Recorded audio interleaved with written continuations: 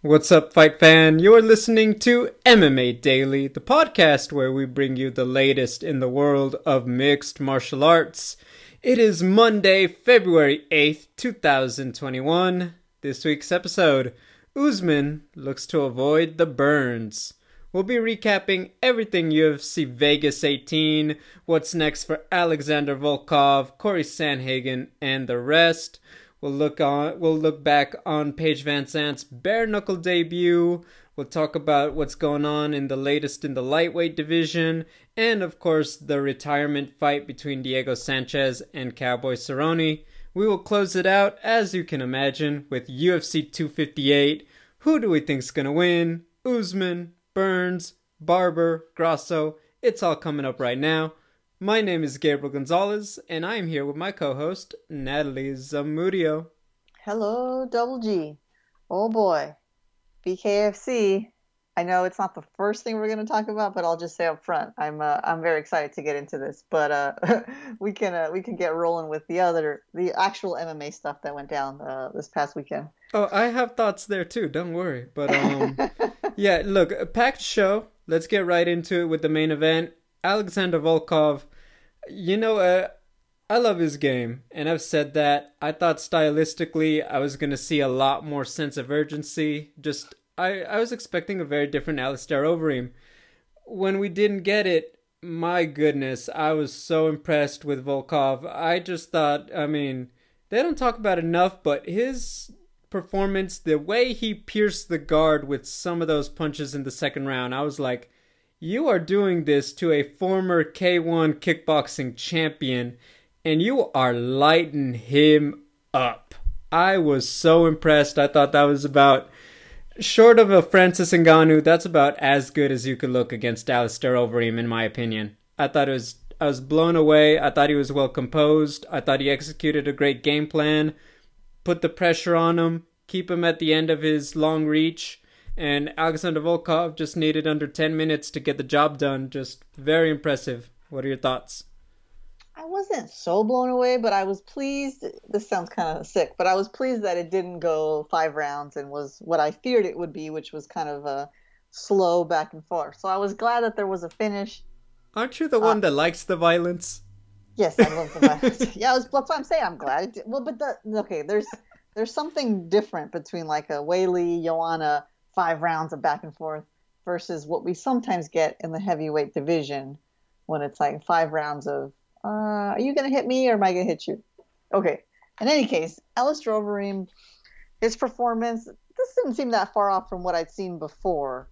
Even against Jairzinho Rozenstruik, he was winning that fight up until the very last second when he got his lip exploded. But it was, it's not the same. He's experienced, he's a veteran. He knows that this is his last chance to climb up to the title shot, and so he's being very patient, taking his time, picking his shots. Great. It doesn't make for the most exciting fights, but Volkov was having none of that. So even though Volkov finished him, and you point out the assets there, that he used to shut down Overeem and just essentially like just turn the lights off, I still wasn't like so impressed. I was thinking, my final thought after this fight was him in there with Stipe, him in there with Ngannou, or Jon Jones, should he ever grace the heavyweight division with his presence. I don't think he stands much of a chance.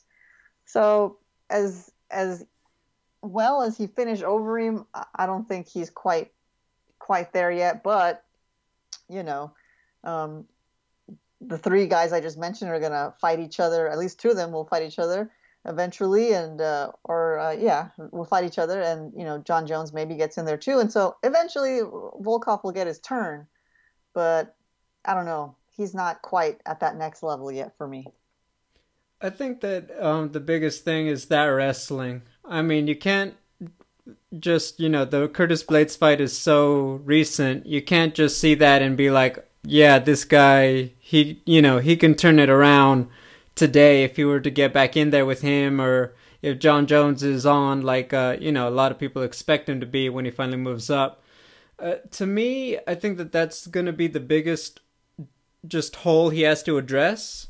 I do think that he can stand with the best of them. I think that people forget what he did to Greg Hardy, what he did to Derek Lewis for, 14 minutes, 50 seconds. He's really in the UFC, mind you. He's got other losses, but in the UFC, outside of Derek Lewis and Blades, he's given very little to criticize. And now, yes, mind you, a lot of that is matchups. A lot of people like to bang with him, and that's where he's at his best. But I do think that's the biggest thing, is how does he deal with the wrestling? Because Stipe, Jones, Blades, Lewis, probably, they're gonna realize, like, you know what, the last thing I'm gonna do is try to stay in the middle and fight at this giant's long range. So Yeah. I think that's the biggest thing, is that, look, we're probably not gonna see it immediately, but how much work is he putting in outside of competition? And, look, if he's working on his grappling all the time, I do believe in his ability to close that gap a little bit, but he has some tough wrestlers and very well-rounded fighters ahead of him. That's honest, but I also believe, look, what he did to Overeem, I think he could do that to a lot of those guys in that top 3, top 5 any given night, and I will give him that credit there. What's next for Volkov? I will say this, is that I see the Rosenstrike Cyril Gahn winner, but to try to cut it in as few words as possible, we're going to get a winner out of Stipe and Ngannou, unless there's a draw, in which case I don't really know what to say. I may skip that show. You get what I mean? Yeah. So Stipe versus Ngannou, we'll get someone out of that. John Jones is next. If Curtis Blades beats Derek Lewis, well, what are you you're telling me he's going to wait a year? I mean, Blades kind of shot his shot. I heard him say, or at least seen the headline, he's open to a Rosenstrike fight after Derek Lewis. I think that's great. I think that is one of the few guys that makes sense for Blades to fight if he's going to be waiting for both Ngannou and Jones to take their crack at the heavyweight title. So when I look at that for Alexander Volkov, the only thing I can think is, like, he wants a Derek Lewis to win. He, needs something to kind of happen, because really he's in that no man's land. The people ahead of him have bigger fish to fry. And rightfully so. He's going to have to get somebody who would rather stay active than wait for a shot that very likely they'll have proven they've earned. So I think that's the thing, is that unless he can sneak into the Rosenstrike fight and Curtis Blades decides he wants to wait, I really don't know how you can get a good matchup for him unless, somebody is willing to take the chance and give it to him and just to stay active. Yeah, it's a bummer position to be in. You have a great win over a legend, and you kind of would think, hey, I'm close to a title shot, but it's just not the case right now in that heavyweight division. So yeah, who's going to want to take a chance on him? I don't know. He might end up just sitting there twiddling his thumbs, or he's going to have to be willing to be on standby. Like, he should maybe just raise his hand now and say, like, hey, anytime you need me for any of these heavyweight fights, I'll be there. I mean, I don't think he suffered much damage, and I think that's the only way you're gonna move into that title shot position faster. Because if you just wait for everyone else to get themselves sorted out, it's gonna be a while. And yeah, who's gonna volunteer to fight that guy, especially in the heavyweight division? Like, you could be the best and you just get caught and that's it. Then you got to go back to the end of the line. So tricky position for Mr. Volkov, but good performance, and he's got to be the tallest right now. I mean, I don't know if Stefan Struve is still fighting in heavyweight or still fighting, but kinda, yeah, I think he is still in there. I think he's debating retirement, is Struve, because he lost to Tai Tuivasa last year. But right, yeah, I'll say this. I mean, we're gonna find out a lot in 3 weeks. And I think that we'll have a more concrete idea of what people want. They will make a call on the John Jones thing sooner rather than later. I fully expect something to happen around the Ngannou fight about a month and a half. The Stipe Ngannou fight about a month and a half from now. So Volkov will have something to... He'll have a decision to make, and other people will be around him in the division that is like, look, we're gonna wait or we're gonna fight, and his options will be more. He'll have a better idea what his options are in about 3 weeks, I think. So, you know. But look, you can't be sad. That was a great win. That was probably his best performance of the UFC. I loved it. I thought he just... Not many people do that to Overeem. Plain and simple. Moving on, this one, I'm gonna say it. He set the bar high. Corey Sandhagen, under 40 seconds, just starches Frankie Edgar. You know what? Frankie was doing his thing, exactly as we expected. It looked like we expected. Corey is obviously so tall, but really the speed, the timing, kind of like Joaquin Buckley, the sense of awareness of the distance and the timing, I was just blown away. Like, look, we know how hard Frankie Edgar is to put away. I will admit, I wonder if a fully hydrated 145 or 155 Frankie would have been able to take that. I don't know. I think that one puts a lot of guys down, but I also want to give credit. How many times have we seen Frankie Edgar just eat a bomb and just keep on coming and have the answer for people? It was not to be. Corey Sandhagen with the walk-off KO of 2021. You know what? Just hats off. There's none more I could say. He is up there for any big fight he wants, in my opinion. Yeah, bro, that was like completely unexpected. That finish at that like 30 seconds in. He's just got the perfect body for 135. 5'11". Doesn't seem to suffer with the weight cut. Like, I don't know if there's talk of him eventually moving up to 145, but he looks healthy at that size right now. The flow, the IQ, the calmness, it's just, so much of that is the mind and that quick performance. Just aware, knowing his opponent so well and being able to generate all the power into one shot. It's like some Anderson Silva stuff. You think about like a front kick or body shot, like it's just or knee to the body, I should say, from Silva. That was supremely impressive. Frankie Edgar went out cold. I'll tell you this, I wanted to rewatch it before our podcast. So my son was playing on the carpet with his toys. I sat on the sofa, I put it on, and I didn't realize that he turned around to look at the TV. And then when it was over, I looked at him sort of like as if, talking to a friend, but it was talking to my son. And I was just like, oh man, Joe, did you see that? And he turned around, he looked at me, and his eyes were big, and he just went, blah, blah, blah, blah, blah. And I was like, oh man, that's exactly how I felt. I mean... and that's the moment he fell in love with the fight game. I think so, man. Perfect. I could see it in his eyes. His first love, mom's milk, dad's smile, MMA. You did it. MMA, baby. He's in. So, it was pretty exciting. But yeah, I mean, the guy deserves a belt. He deserves a belt right then and there. He deserved a belt. But, what's next for Corey Sandhagen? I don't know, because when is the Aljamain Petr Yan fight? Coming up, I think March 6th. So about a month. So this guy is too special. It's like he's kind of in a tough position too, right? He's too special. You don't want him to sit on ice. He's obviously fresh as a daisy. Didn't get touched. 30 seconds in, the fight's over. So will he be waiting for whoever wins that fight to be ready to fight again, or is he going to just go fight whoever else is available? I don't know, man. That's a tough situation for him. He probably could use a break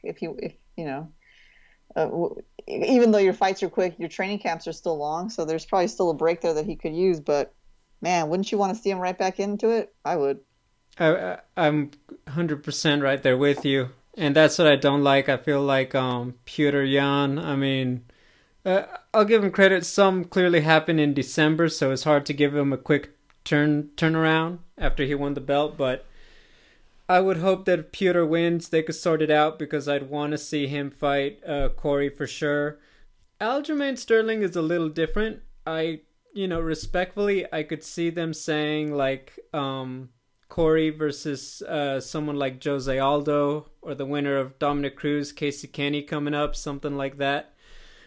Just because it's hard. It was still so one-sided, that loss to Aljamain Sterling, so I feel like he still needs one more to really become that 1B to Aljamain's 1A if Aljo were to win. But to me, it's if Petr wins, I don't see Corey Sandhagen waiting for anybody else. I know TJ Dillashaw is out there, and if they're turning guys around quick, I think that you can't take that fight. I think that make TJ fight you for the belt, make it big. TJ Dillashaw, for my money, Rob Font, who just beat Marlon Moraes. I think that's great if you want to build up TJ, and TJ versus Aljo, TJ versus Corey or Petr. All that's great. I think you can make that happen a lot. You could turn that a lot of different ways. But for Corey Sandhagen, really, I think that Petr Yan is target number one. Maybe TJ Dillashaw if Aljo wins, and see what they do with the other guys at 135. But for me, it's either Petr or TJ. Petr for the belt, TJ if Aljo wins. Just plain and simple. Yeah. And then if he beats TJ, man, I'm ready. Run it back. Aljo Sandhagen too. Yeah, it's a great setup, right? Because of how Sandhagen lost to Aljamain. Dillashaw obviously still still a big name, but how meaningful is he to this division? How meaningful should he be, right? Like, he served his time, okay, so maybe just let him back in and go, but how high up there should he be slotted in as far as competition goes? It would be an exciting fight with Sandhagen.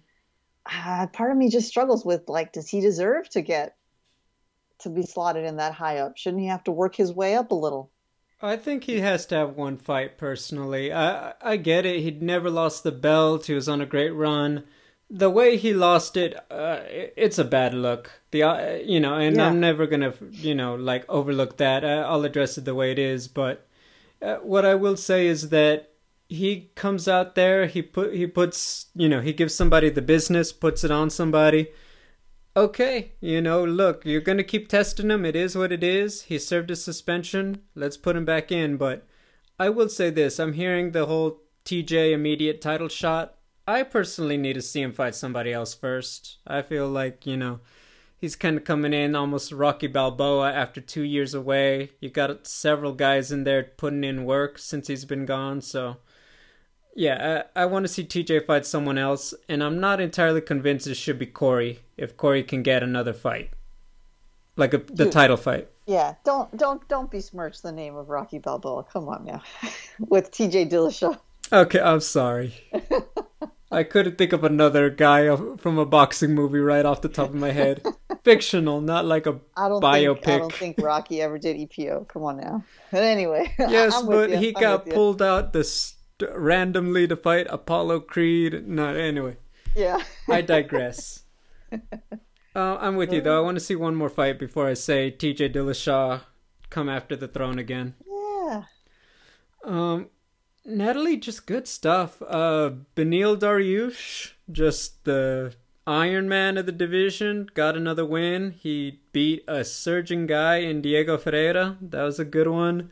Clay Guida, probably drinking from the fountain of youth, signed a new contract, got another victory, and I'm like, this man's going to be the Tom Brady of MMA. He's just going to keep fighting forever. We're going to think he's retiring, and he's just going to sign a new contract and get in there again. Tom Brady says he's coming back too, so yeah, you're right. I love the commercial with Gronk and T-Mobile. I was like, you know what? There you go. Just two buddies making each other money. I'm all for it. I haven't seen that, man. I'll have to check it out. But T-Mobile, YouTube, it's worth it. Okay. Congrats, Tom Brady. Though, just real quick, like, I know I was talking shit about him last week, but what are you going to say? I mean, there's nothing bad to say anymore. The guy's probably the greatest quarterback ever. He has 7 Super Bowl wins. The Patriots have 6 as a team. The Green Bay Packers have 6 as a team. This guy alone has 7. I mean, he's outperformed every organization in the NFL now. Bro, he's just...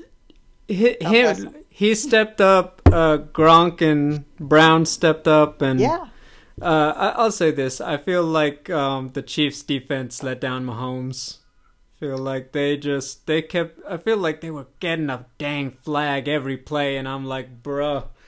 I don't know. I'm not gonna pretend I'm a football guy, but I was like, you could tell that he did not have the help he needed last night, and yeah. I He felt bad did. because he's a talented guy, and he was probably like, what are you guys doing? Yep. I know we're better than this. What's happening? But look, you play the game, and whoever wins wins. So congrats, Brady and the Bucks. Yeah. Go for it. Let's talk about Friday night, shall we? Yes, sir. Knucklemania. By the way, if you haven't kept up with Chris Lieben since he left UFC, let me just tell you something. Go read one of my interviews. Go learn about him. That man is just. This is his thing and it's his life, and it was beautiful to see him get the win close to the co-main event and, just sleep somebody. I want to give him his credit before we get into Paige Van Sant. And I'm going to let you have it because I know you were excited. I was very excited. Let me just start with this thing.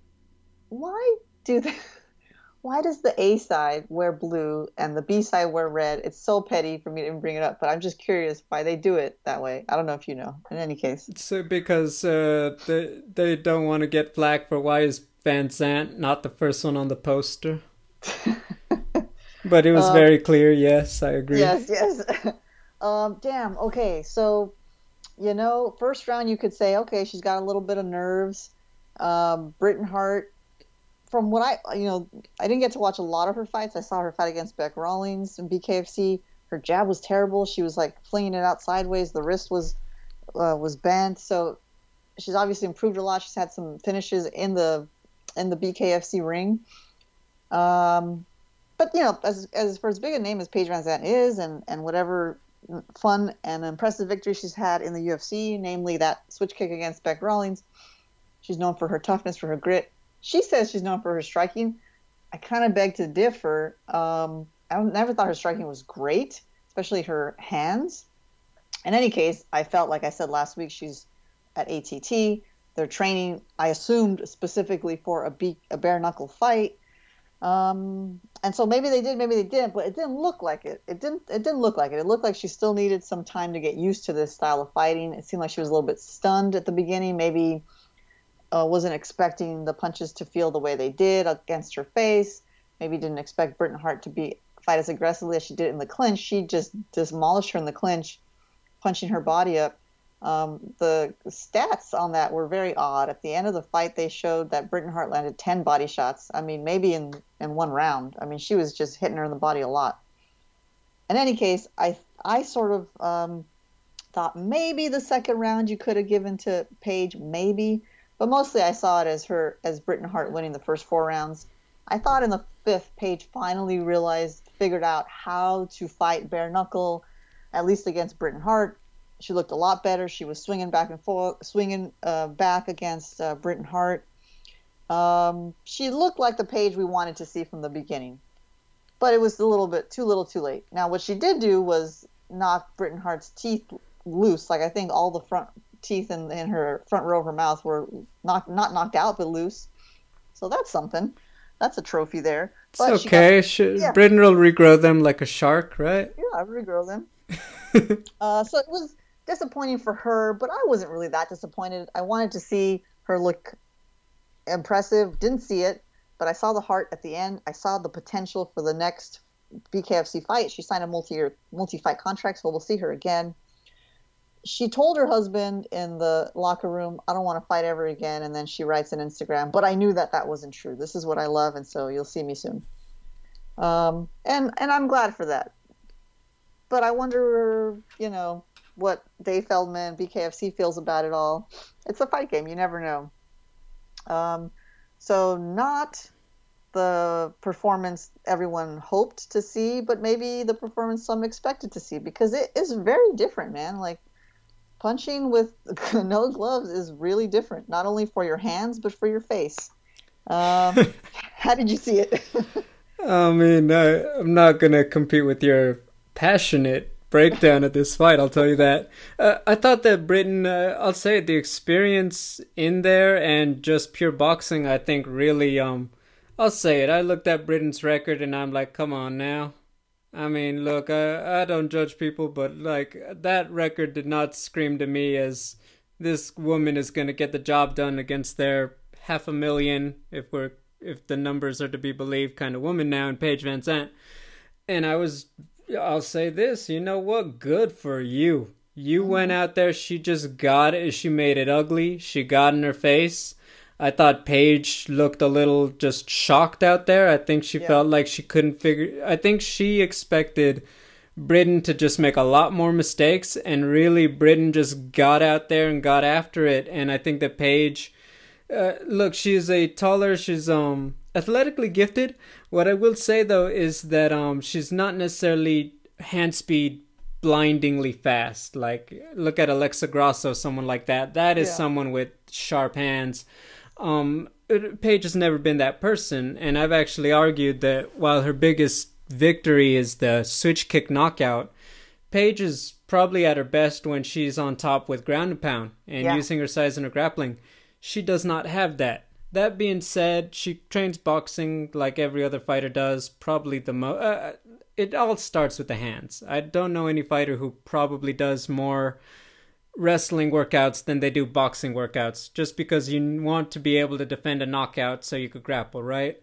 Mm-hmm. So everything I felt like we knew about Paige's acumen would be that she'd be able to handle someone with the record of Britain Hart. Obviously, this is why they fight the fights, and I'm not going to go over it again. Just Britain absolutely put it on her. Paige picked it up in the 5th round, was already too little too late by that point. What I will say is, for one, I think that that whole post-fight event, I'm not going to call it an interview, just that whole post-fight sequence, that was quite an experience from that speech. And, you know, I will tell you right now, Natalie, I don't think I'm a person either. I do believe I'm an effing feeling. I'll tell you that right now. I like that. Speak to my soul. Yeah, Drake might have said it first, but that's okay. No, and then the other bare knuckle girl who clearly was looking for. I mean, apparently she fights bare knuckle too, and was looking for her moment. And congratulations, you got it. But did she? I felt like I was watching NXT all of a sudden. I was like, what is happening? What was with the pageant queen she confronted afterward? I was like, this is some WWE stuff. Yeah, very bizarre. You know, for Paige, and we talked about this a little bit, what does bare knuckle do? It's already tough when you're saying it's pay-per-view. It's $40+ depending on, you know, I feel like they tend to max out at 40, right? Yeah. If you wouldn't have paid $40 to watch Paige in UFC, are you paying $40 to watch her bare knuckle? When you think about, you probably just paid $70 for Conor 2 weeks ago. You're probably going to pay to watch the Adesanya triple header in about a month. And now Paige is lost. Yes, she's going to go back out there and fight, and people are always going to be interested to see whether she wins or loses.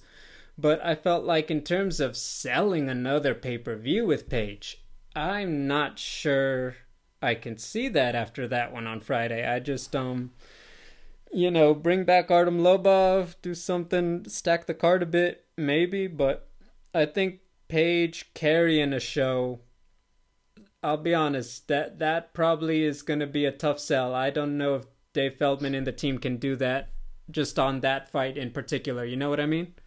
Yeah, man, I think she kind of screwed the pooch there as far as future potential earnings with for BKFC's pay-per-views. They're probably not going to be able to use her name as, you know, as strongly as they did. Yeah, it's going to have to be backed up with, as you said, like Artem Lobov or somebody like that. And then as far as the matchup goes, the only way I think it will get more eyeballs than it will at this moment if she were to have been another pay-per-view like right now is if it's like Bad Blood with someone else that does MMA that's willing to try BKFC, or not Bad Blood, you know, because they know each other, but because it's another MMA person coming to say, hey man, I'm going to show you how it's done when you go to BKFC. Um, because otherwise, like, who else is fighting there that you could build up another fight with Paige Van Zandt? I got Um, it. Some random chick jumps in the cage, yells at Austin after he wins a fight, oh, that's a talks good. some crap to Paige, Yeah, and says, "Do something about it." Next thing you know, BKFC Knucklemania yeah, 23.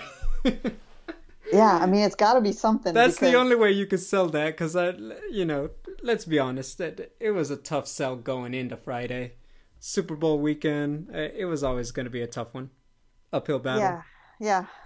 So they gotta get clever now because she hurt them a little bit, but it's okay. That's a fight game.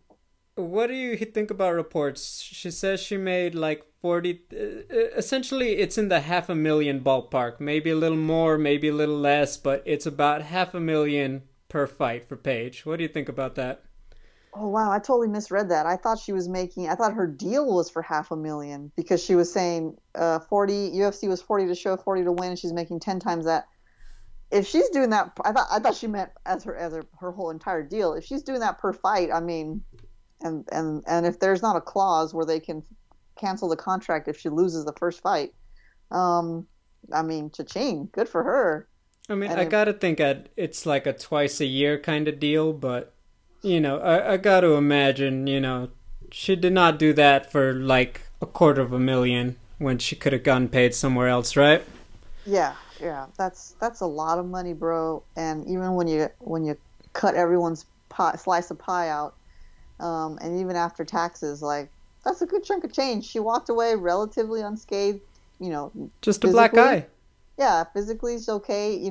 Psychologically it was a blow, but now she's got the experience and good experience because she was against probably one of the more game fighters in BKFC.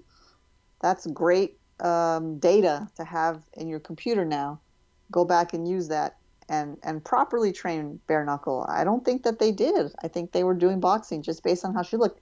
When you think about how Beck Rawlings came out with that beautiful defense, she did it perfectly. This requires some more fine tuning for Paige Van Zandt. I mean, I'll say this: looking forward to how they pitch this one next. But look, life ain't that bad when you're getting paid. I know it hurt, and no one likes losing. But you know what? I can buy a few things with a paycheck like that, and I'll feel a lot better sooner or later. A lot of quarter pounders with cheese. Sooner or later, I'll feel better when I cash that check, right? Yep. Let's talk, what, I'll just call it gossip, but, this one came out. Charles Oliveira turned down a fight with Michael Chandler, and it would have happened this Saturday, so coming up on the undercard of Usman Burns. I will say this, I felt like it looked like they were trying to bolster the card because they lost, the Weidman fight, right? Hmm. So, to me, when I heard that, I was like, not that it wouldn't be a good fight, but would Charles Oliveira, Michael Chandler have really upped the pay-per-view numbers on this one? I wasn't sold on that, but I do think that it is very telling that the UFC would make a play like that if it meant, considering everything that's going on in the lightweight division. So I want to toss it to you. What are your thoughts, and just what do you think that means for what we could see going forward at 155? I'm very surprised by that. And did Michael Chandler indicate that he was receptive to doing this? He said he was down. He said that he was still in shape. I think he said he went back to Florida, not Nashville at first. So he said he was up for it. I mean, he's fresh as a daisy. He probably hurt himself more doing the backflip than in the fight. So, damn, I'm surprised that he was willing, but good on him.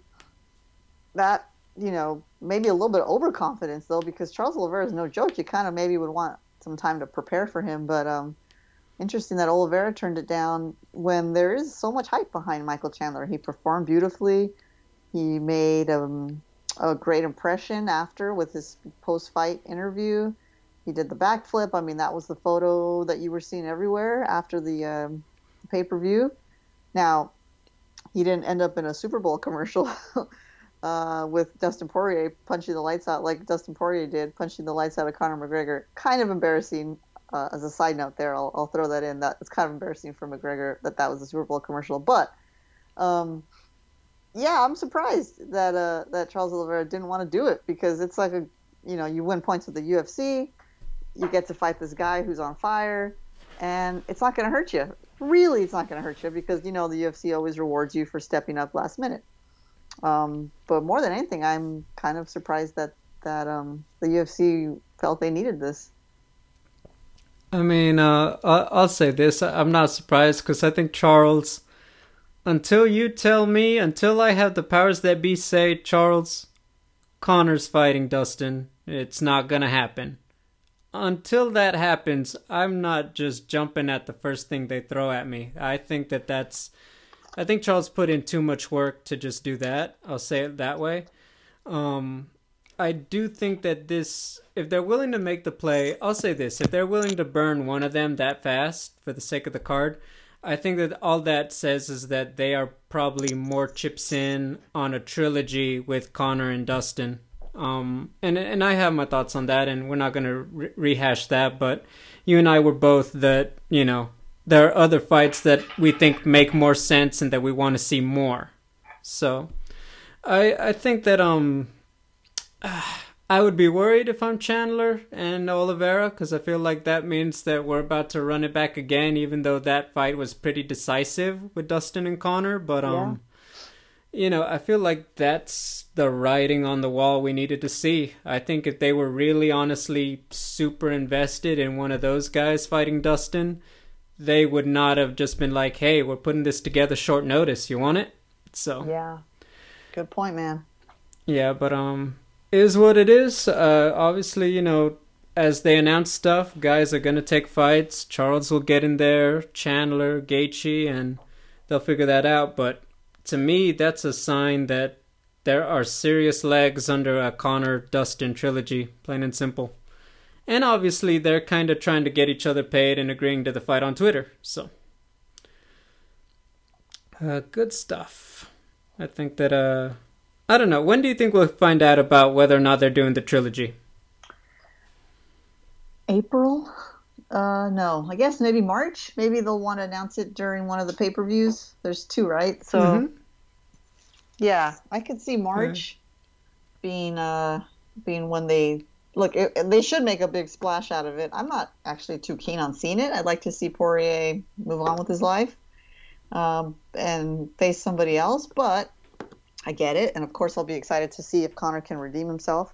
So I think March, that makes sense to me. I think they should try to announce it on the Adesanya pay-per-view. I think that that's a big fight. I would argue that's the biggest fight until whatever we get on 4th of July. I don't think they're going to hit us with something out of left field that's going to blow us away in April or May by this point. So I think I would like that to be where they finally give us a definitive answer, Yeah, okay. But yeah, I think that'll be, something to watch as the weeks move on and, we roll through from winter to spring. You know what? May 8th. 2 legends will meet. One will win. Both are likely done. Diego Sanchez, Cowboy Cerrone. It's not a loser leaves town. It's we're riding off into the sunset together. What are your thoughts when they announced it? It's a fun fight. I'm happy for both of these guys. I think they're going to leave it all in the octagon. It bums me out a little bit more if this is what you say it is, or if that's what the talk is, that it's, off into the sunset. Not for Diego Sanchez. I think that's fine. That's fair. It's a fine time to hang him up. The Cowboys had, obviously, he had that great run, and then it just quickly, fell off the cliff. But it makes sense, though, because if you just think about it, like, we always talk about the top 5 at 155, but if you look further than that, it's just a bunch of hungry guys, young, hungry guys. I think Cowboy may have trouble. Maybe he'll get another win there, here and there, but he'll never be able to climb his way back to the top. So it just bums me out. that he's you know, he's at this time in his career, but it comes for everyone, whether you're a fighter or not. And as far as the fight goes, I think they're gonna give it to us, man. Two old school fighters, both can grapple, both can strike, both love to do both, and they're good at both. They're not boring fighters ever, and you know, I think it's a really, really strong matchup. Are you all in or not so much? I think this is one of the rare times you actually have two guys retiring that you're actually excited about. You know what? I'm down for this. I want to see what happens because we know Diego, we know Cowboy, we know that, it's okay, you're a Rocky Balboa fan. Remember, like Rocky 6, Rocky Balboa, where they made him fight the one new guy as he was older, and they talk about you gotta get it out, that the beast has to be gone from your spirit and your system. You gotta let him go. You gotta get him out in the fight. That's what this is to Diego and the Cowboy. You know what I mean? Mm-hmm. I can't think of any other way to cut it. I think that I'm not of the thinking that I don't want them to fight each other because then who do I root for? This is a perfectly acceptable time to just root for both guys. I mean, It's nothing to get invested in. Just enjoy the show. Let them release that competitive fire they have and, move on from... Look, they've done so much. I mean, Cowboy's done a lot. Diego, the original Ultimate Fighter, somehow is still standing. Every single guy on that cast is now retired.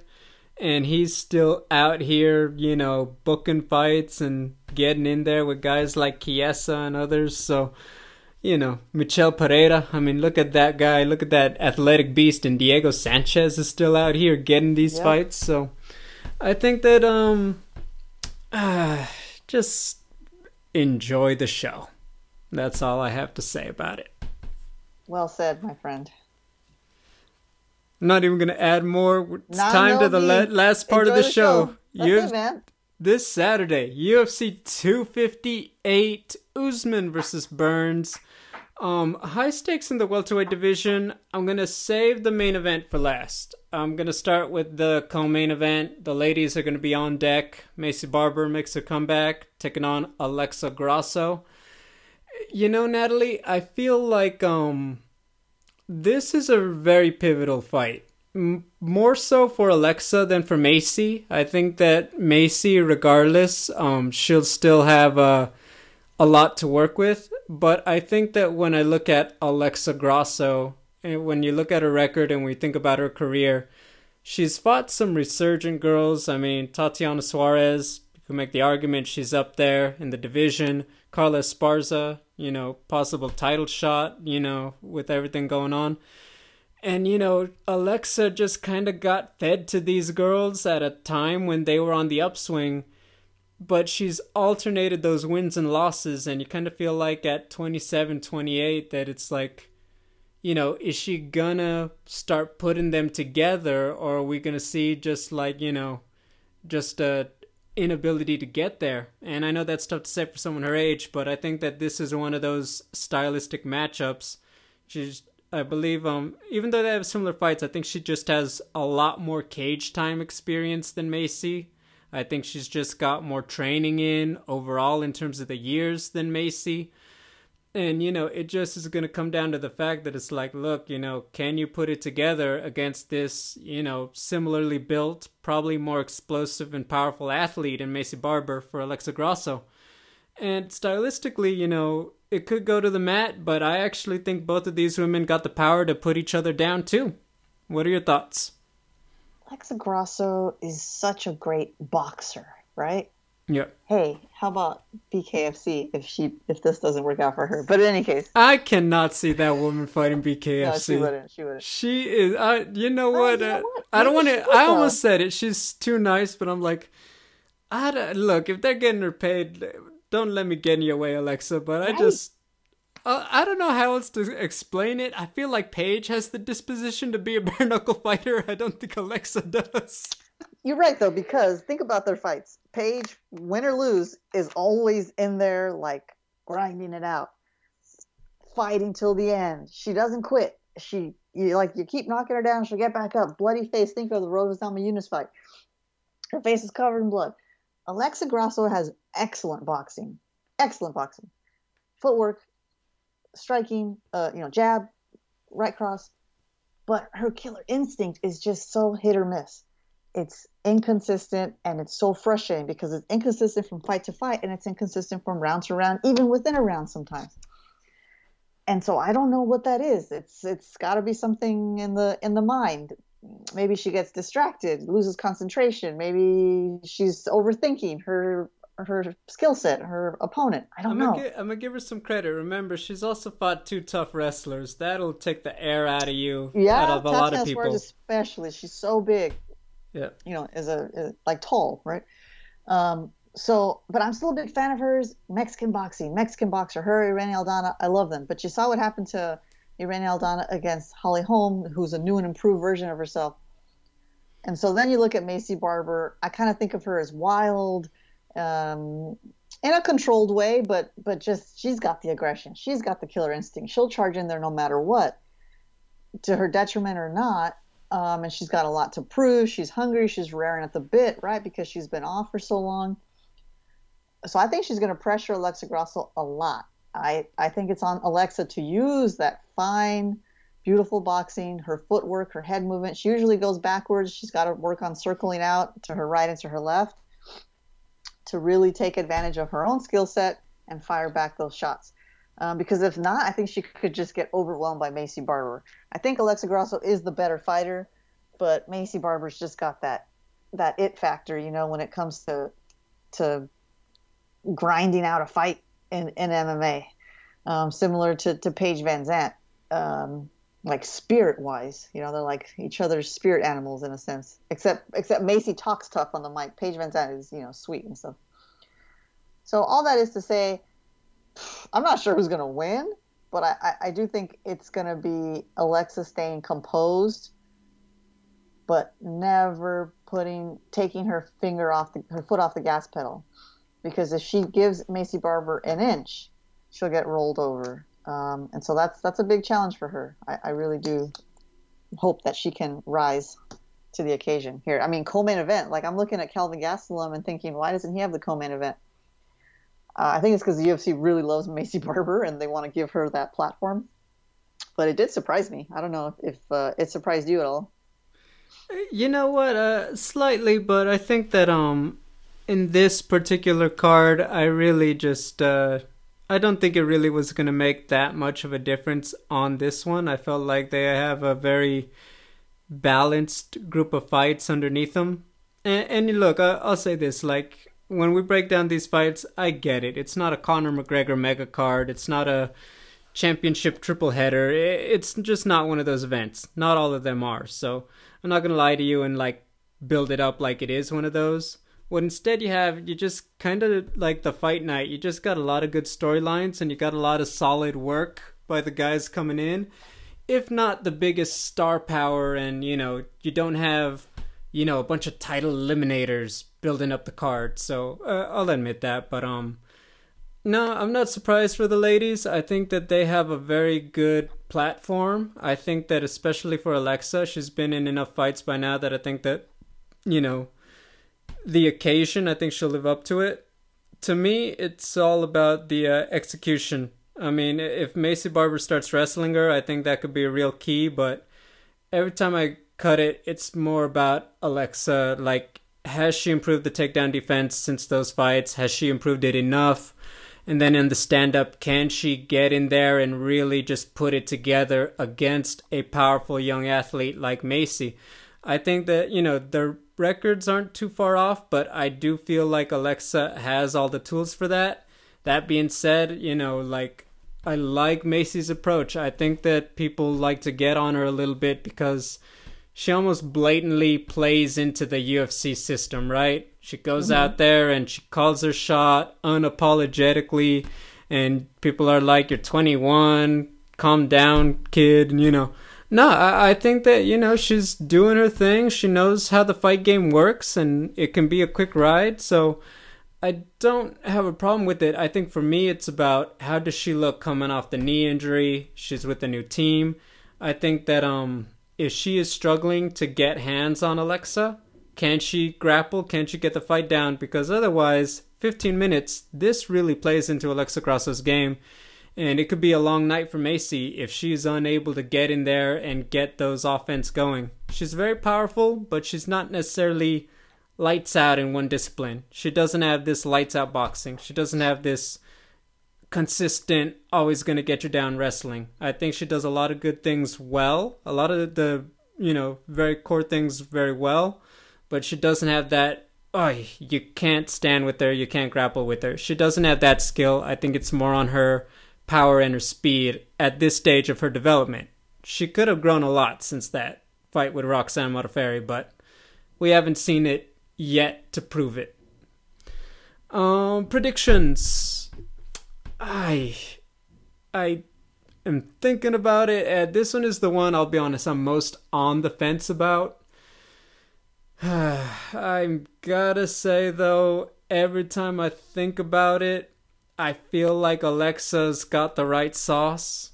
I think that, don't get me wrong, Mexico is further south than Louisiana, but I just think that, Alexa is gonna just keep Macy at the end of those punches. I think she's just gonna be able to outwork her and make her kind of panic shoot in the wrestling, if that makes sense. And I just think she's got the experience. I think she's got the size and experience to deal with Macy. How do you think it ends? Or decision? Unanimous decision, yeah. Yeah, I'm on the same page as you. Alexa Grasso, unanimous decision. Like I said, I'm worried about Maycee Barber's big energy and her desire to prove herself, to live up to the co-main event position, and that, she might overwhelm Alexa Grasso, but I think Grasso does still have the better overall skill set. It's just more refined. I think she'll be able to outpoint her and stave off any really vicious, overly aggressive attack from Maycee Barber. Let's talk about this main event. Kamaru Usman, Gilbert Burns. I'll say it, and this is part of this event, and I think that if you look at it, I get it. The Usman-Covington fight, that was such a big fight and long anticipated. Obviously, Usman-Masvidal was a big deal. When you're coming off those two, it's hard for a lot of these matchups to get you as pumped up, right? So I understand that, the Gilbert Burns fight feels like, yeah, he's good, but come on now, after he beat Masvidal and Colby. I think stylistically, Burns has just as many weapons as the other two. I think when you talk about his output, and I think when you talk about his cardio, what he did to Damian Maia, what he did to Tyron Woodley, I think that Gilbert presents a lot of problems for Kamaru Usman. The one thing I love about Usman is by this stage of the game, he knows, he's kind of just come into his own as a champion. He knows what he has to do. He's looking to try to get better. And physically, he's got, I think they said 6 inches of reach on Burns. That is significant. Wow. When you think about, he's going to want to keep Burns at bay at the end of his punches. When you think about just getting a little bit closer to tie him up and use his wrestling, I love all of those attributes for Usman. And I think that when you put them in there stylistically, you got a similar fight like the Colby fight in that, these guys could stand and bang, even though they're great grapplers, because they feel like they can execute their game plan on the feet. They've been so effective at it in recent, just the last year or so. So I like this fight. I think that it's very close on paper. It's really going to come down to, can Burns put it together against a guy who's been so consistent in Kamaru? And if you're Kamaru, you kind of got to prove, just, are you that head and shoulders above the competition? Because I think that if he's taken this lightly at all, I think Burns can really put on the gas and just start to run away with it in a close fight. And they both have the power to really do damage if they start landing direct hits too. Yeah, the power is what I keep thinking of. Like Burns, like Kamaru's strong, great striker, and you point out the reach difference, advantage that he's got there. But Burns, when you think about those fights that he's won with knockout or TKO, like man, sometimes they don't even look that hard, and they look like they're just right at the end of his fist. You know, I think that's going to be the difference maker. From my perspective, that's how I see it. Burns, they're similar. Kamaru Usman is very diverse. He's so determined, and he finished Colby Covington. He completely neutralized Tyron Woodley. But I think Gilbert Burns is just a fresher, faster fighter. And I think he's actually going to be able to hurt him with his hands. We'll see how much they grapple. I think since they both know that that's a threat, I guess, Gilbert has the advantage there. But I think it's mostly going to stay on its feet, similar to Colby and Kamaru. And I think even with Kamaru's power and reach advantage, I think Gilbert Burns just has that extra oomph in his punches. I think he's going to be faster with the cutting angles, bobbing, weaving, getting around the outstretched arm of Kamaru and landing that punch right on the button. So I'm going to go ahead and just rush into predictions here and say that I think Gilbert Burns is going to finish Kamaru Usman in round 3. TKO. Ooh. TKO. Okay, all right. You know what? To me, I think that Kamaru does not get the credit for just how consistent he is. I think that, the Colby fight notwithstanding, you're talking about a guy who, on short notice, really made adjustments well against Masvidal, who really went out there with nothing to lose and started doing his thing.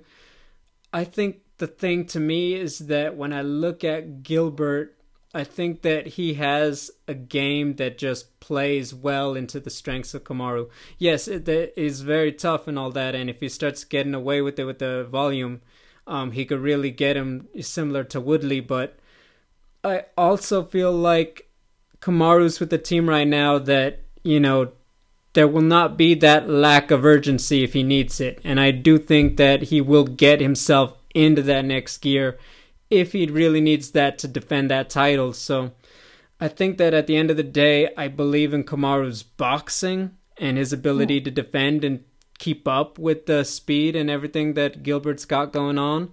I think in the grappling and, you know what? Once again, Kamaru's a big athlete for 170. I think that, look, not that Gilbert hasn't come into his own and performed well, but I just feel like it's going to be a tough one for Gilbert to get him out of there, personally speaking. So I'm going to say Kamaru Usman. It's tough because it always goes 5 rounds, but I'm going to just say it, unanimous decision. I think that he's going to be just ahead in the exchanges, and I think the reach. I think that he's just going to, over time, kind of wear down Gilbert Burns, and he's going to get the job done. Okay. All right, we're on opposite sides here. I know, but, we're fighting again. I think it's going to be a good fight no matter what, right? Oh, I agree. Yeah. Okay. But, there we have it. Obviously, next week we'll recap everything. The finishes, the news, and everything else in between. And, of course, Natalie, next week, the heavyweights are back on deck. Curtis Blaydes, Derek Lewis. We touched on it at the beginning of the show. Just what are you looking forward to for that fight before we get into it on the next show? Curtis Blaydes, Derek Lewis? Yeah. Yeah. I'm going to just say what I always say for heavyweight fights. I just want these guys to knock each other out when it comes to the heavyweights. So that's what I'm looking for. I'm looking for Derek Lewis to come in there and go beast on Curtis Blaydes or vice versa. So I just want a good heavyweight fight. It doesn't have to finish in 30 seconds. I just want a good back and forth. I don't want a stalemate. I hate heavyweight stalemate fights. Just can't stand them. And I hope these guys show up to deliver. I mean, look, we've been talking about the heavyweight division a lot. We know there's a lot of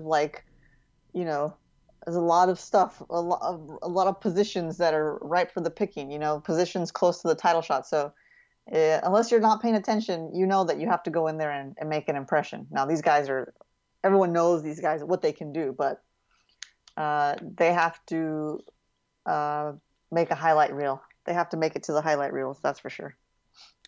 You know what? I mean, I feel like this is such a long time coming that it's like I just want them to get to the other side of it already. It could go either way. Curtis Blades could wrestle him a lot. They both have heavy hands. I don't think we're going to see those implemented much. Derek Lewis's ability to kind of just freakishly get up off the ground just randomly, that's like the X factor. Can you do it against, I'll say, the premier take grappler, just wrestler in the heavyweight division right now? Yeah. I don't know.